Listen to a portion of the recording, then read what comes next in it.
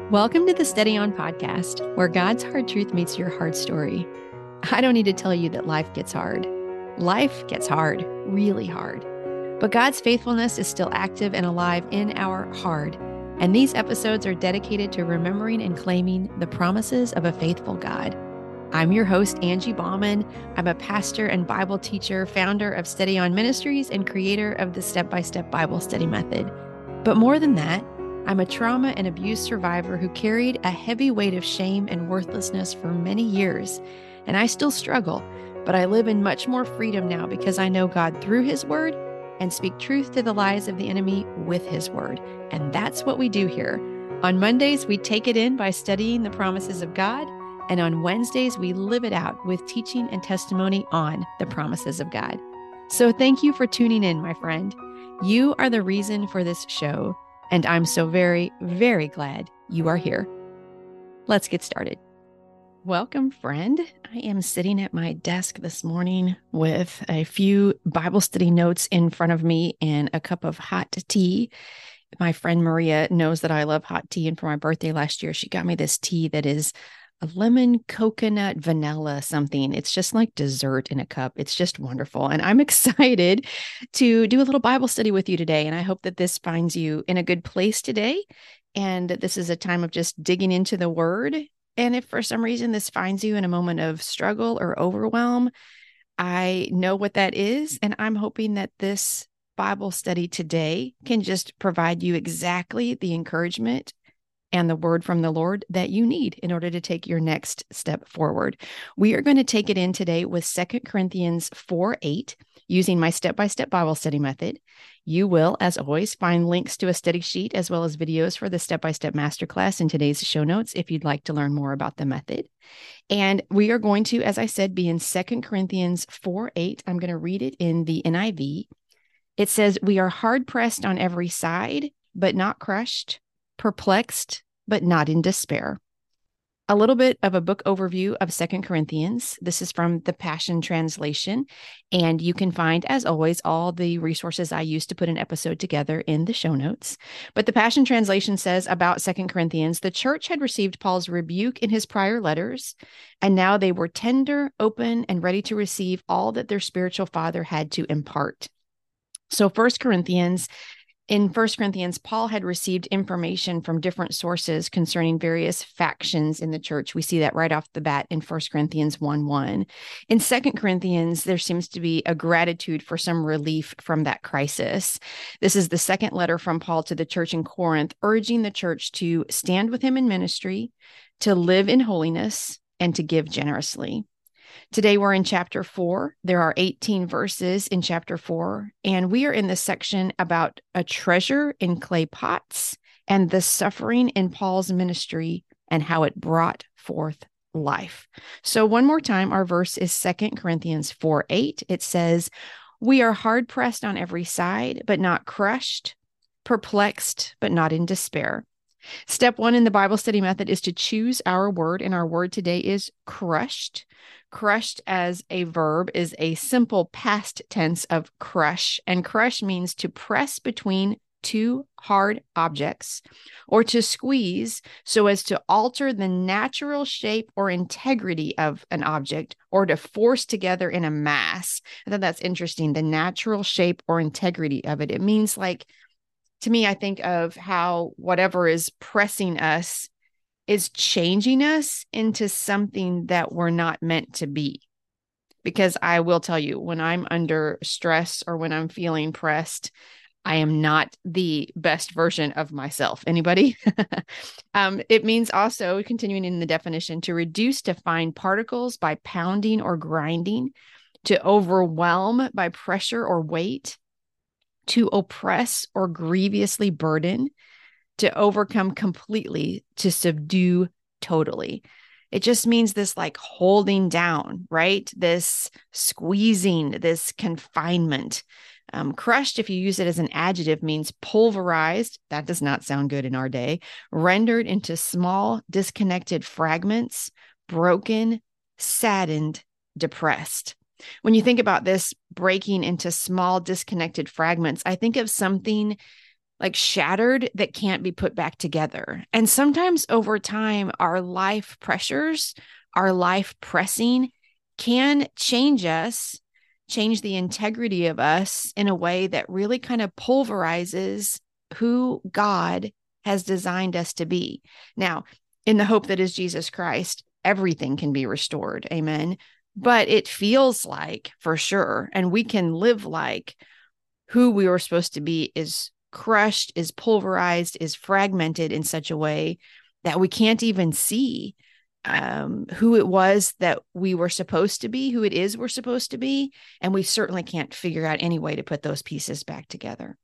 However, some of the opposites of crushed, and this is really good news because these are things that God's redemption does bring in our lives, are things like victorious, winning, dominant, conquering, successful, triumphal, undefeated, and triumphant.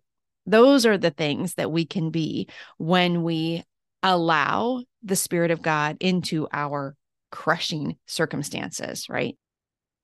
Step 2 is investigate. We divide that up into 4 parts. Part 1 is to compare our word in other translations. And I found a bunch of them. I'm just going to kind of run through them. And remember, Paul is talking about how we are hard pressed, but we're not crushed. And so we are under pressure, but we are not these things. We are not distressed. We are not cramped, restrained, defeated, not frustrated, not broken, not demoralized. The Message used the word demoralized. That one made me pause and kind of stand up and think about that. Constrained, beaten down, anguished. And I think about my tendency to play small, which the Lord continues to help me understand why I do that, to recognize where I'm doing it and to make a different decision. But this is saying we are under pressure, but we're not playing small. We are under pressure, but we're not shrinking back. We are under pressure, but it doesn't have the final say. That's what it feels so hopeful to me that we do experience the pressure of the world. We do experience the stresses of the world, but we are not defeated by them, right? Oh, so much hope in that. So part 2 in the investigate step is to research the original word. The Strong's number is G4729. Stenochoreo, I believe is how you say that. And it means to hem in closely, to cramp, distress, or straighten. It's from another word that means narrowness of room, calamity, anguish, or distress. And that's from a compound word, the first one, which means narrow, and the second one, which means a space of territory. So it's this idea, right? And remember, we're not these things. Paul says we're pressed, but not crushed. We are not hemmed in too closely. We are not cramped. We are not straightened. And by that, that means like trying to fit into a place that we don't actually fit in. There's not a narrowness of room. This is not a calamity. We're not in anguish. We're not in distress. Our space doesn't become too small for us. I think about like a boa constrictor or something that like wraps itself around us until we can't breathe. Sometimes our day feels like that, does it not? Where it's just this wrapping and tightening until we just don't have room to move. And Paul is saying, actually, the circumstances are going to try to do that to us. But because we have a living hope inside us, right? Because we have an understanding of the power that is within us in the name and through the blood of Jesus Christ, we don't have to feel that way. We don't have to feel tightened and out of breathing room the way that we do when the world tries to wrap itself around us that way. The Theological Dictionary of the New Testament had an interesting note, and this is kind of me paraphrasing it a bit. It says, if trouble and affliction are put first, they are best taken as a comprehensive anticipation of the expressions which follow. What follows is patience, and that is to be regarded as the master concept. Okay, so I take that to mean that the troubles and the pressure can press and crush us, right? Like the boa constrictor that just is relentless. Or the troubles and pressures can develop more patience with or trust in the faithfulness of God. Because as tight as that thing wants to wrap around us and as hard as it wants to squeeze us, it cannot be stronger than, it cannot be more relentless than the presence and provision of the Almighty God. Part 3 in the investigate step is to read a little bit of commentary. I found so many good things. I'm going to share with you a couple of them. The Enduring Word commentary said this: Paul's life was hard, and it was hard because of his passionate devotion to Jesus Christ and his gospel. Yet look at the triumph of Jesus in Paul's life: not crushed, not in despair, not forsaken, not destroyed. Paul knew the power and victory of Jesus in his life because he was continually in situations where, here we go, only the power and victory of Jesus could meet his need.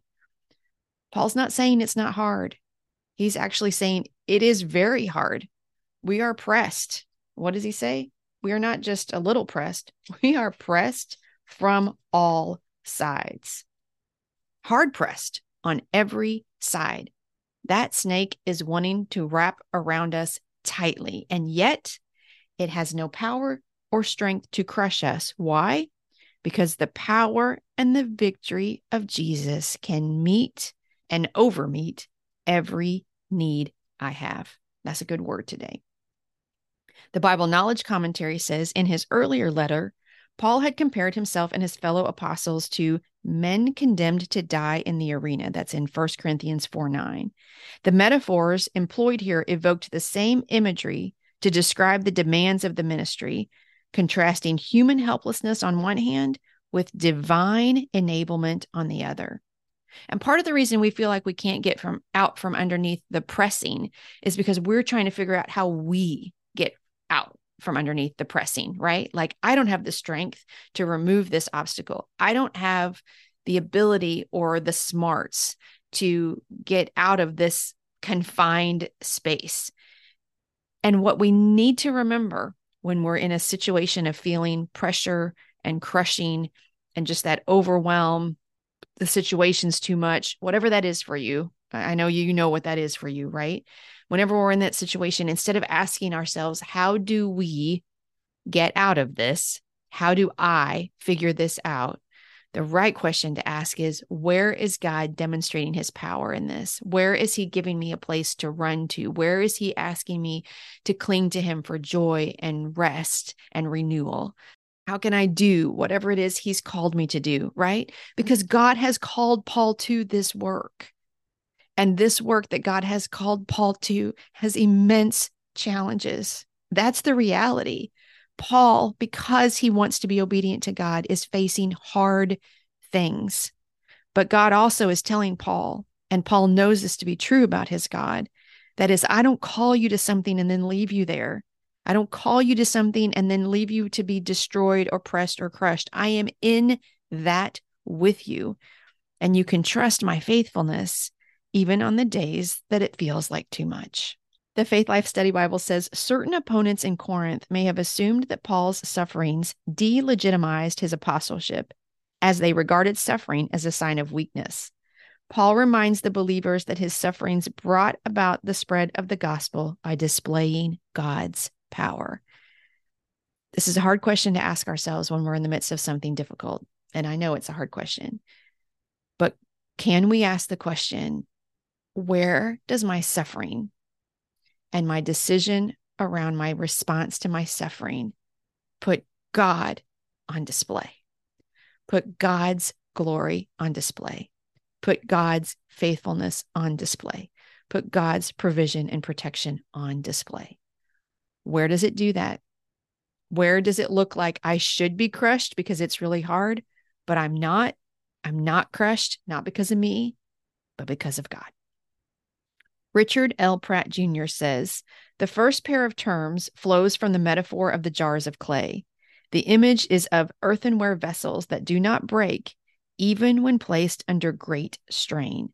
While Paul and other ministers of the gospel endured many afflictions, as did frail earthenware, those jars of clay, they were not crushed. They were not overcome by these afflictions because they had the treasure of the gospel of Christ. That's the key. That's the way that something fragile, like earthenware, like clay pots, like us, right? Because we are on our own quite fragile, much to our dismay, but we are on our own quite fragile. But we are not fragile, even though it seems like we maybe should be, but we are not fragile when we have inside us the good news of Jesus Christ. Part 4 in the investigate step is to rewrite the verse in our own words, and I'm going to read it again from the NIV. We are hard pressed on every side, but not crushed, perplexed, but not in despair. And I rewrote the verse this way. I experience great difficulties that sometimes feel like they are coming at me from every angle, but I am not now, nor will ever be cramped into a space that doesn't allow me to breathe. He will always free me from any grip that threatens to crowd me into a space I don't fit. Step 3 in the method is to find the characteristics of God. I wrote down that God is pure, that trouble and affliction feel messy and confusing, but God creates calm and space so I can connect with his peace. He has no ulterior motive. He isn't a God of chaos. And I also wrote that he is present help in trouble, that I can call to him whenever I feel spiritually cramped and, quote, short of breath, right? I do these breathing exercises sometimes when I can feel my anxiety rise. And I actually have started doing this little thing that's really helpful. And I just hold my hand out in front of me, and spread my fingers out. And I run my finger of my other hand, up my thumb and breathe in, and then down my thumb and bring out. I run it up my first finger and breathe in, and I run it down that first finger and breathe out. Up the middle finger, breathe in, down the middle finger, breathe out. And then up and down, and I just complete my hand that way, right? I'm just running my finger over the fingers in my other hand, breathing in, breathing out. Sometimes I'll go back over it. Sometimes I'll do it 2 or 3 times. Sometimes I'll say a scripture verse, after I do it a couple of times. And it's just this little exercise that helps me center myself. I do that sometimes when I get an email that I don't want to get, or I have to make a decision I don't want to make, and I can feel myself rushing because it feels like I'm out of space. Anybody picking that up right now? It feels like this decision or this problem or this thing that came at me is all of a sudden, all the oxygen has left the room and I feel very tight and confined and cramped. And as I do that little exercise, it just reminds me to breathe in. It feels like I expand that space again, and it connects me to the provision of God, because so often the reason that I'm anxious or feeling that crushing is because I think whatever's in front of me needs an immediate answer, right? I heard somebody say one time that stress is feeling like something needs an immediate answer or response. And so much of the time, it does not. We have time to breathe. We have time to connect to God and expand that space again and give us more room to think about our next step. So I just love that about God, that he is a present help in trouble. And in the study sheet in the show notes is where I find those prompts of some of the characteristics of God. And I just go through those and I look at those prompts on the study sheet and think, what are the things about God that's standing out to me the most as I study today? Step 4 in the method is to identify the lie of the enemy. This did not take me any time at all to come up with. I wrote down, this is too much for you. This will take you down. And the way that I fight that lie, it's like I was just saying, with a breathing exercise, it's connecting to God. What can you find in those moments where you feel crushed, where you're feeling like this is going to take me down? This is too much for me. The enemy is saying, you're not enough to deal with this. And I know exactly that voice. I know what that feels like and sounds like in my mind. What do we do in those moments to reconnect to the character of God, to remind ourselves of the faithfulness of God? How do we combat that? We use this same verse that says, right? Paul says that we are hard pressed. He acknowledges that, but he also says we're not crushed. He says, we are perplexed. This is confusing. I don't understand this. I don't get this, but we are not in despair, right? This is the truth. Step 5 in the method is simply called So What, where we jot down a key takeaway that we want to hold on to from our time of study. And I wrote down this: even when trouble is swirling around and feels too much, I can step away from the trouble, lock eyes with Jesus, and feel him taking care of me. Friend, I'd love to hear your takeaway. You can email me anytime at steadyonpodcast@gmail.com. If you haven't yet, I would be grateful if you would subscribe to the podcast on whatever directory you use to listen. It only takes a second. It helps the show a great deal, and it ensures that you'll see every episode as soon as they drop. And if someone came to mind as you were listening today, maybe you have a friend that's really feeling pressed and crushed right now, I'd love if you would share this episode with them. Inviting them into what we're doing here is another great way to support the show. I encourage you to tune in on Wednesday when I'll be visiting with Sarah Klein. Sarah sat down with me to talk about parenting a special needs child and how God continues to meet her and grow her faith as she depends on Him to help her walk through that challenge. Her testimony will be our Live It Out on 2 Corinthians 4:8.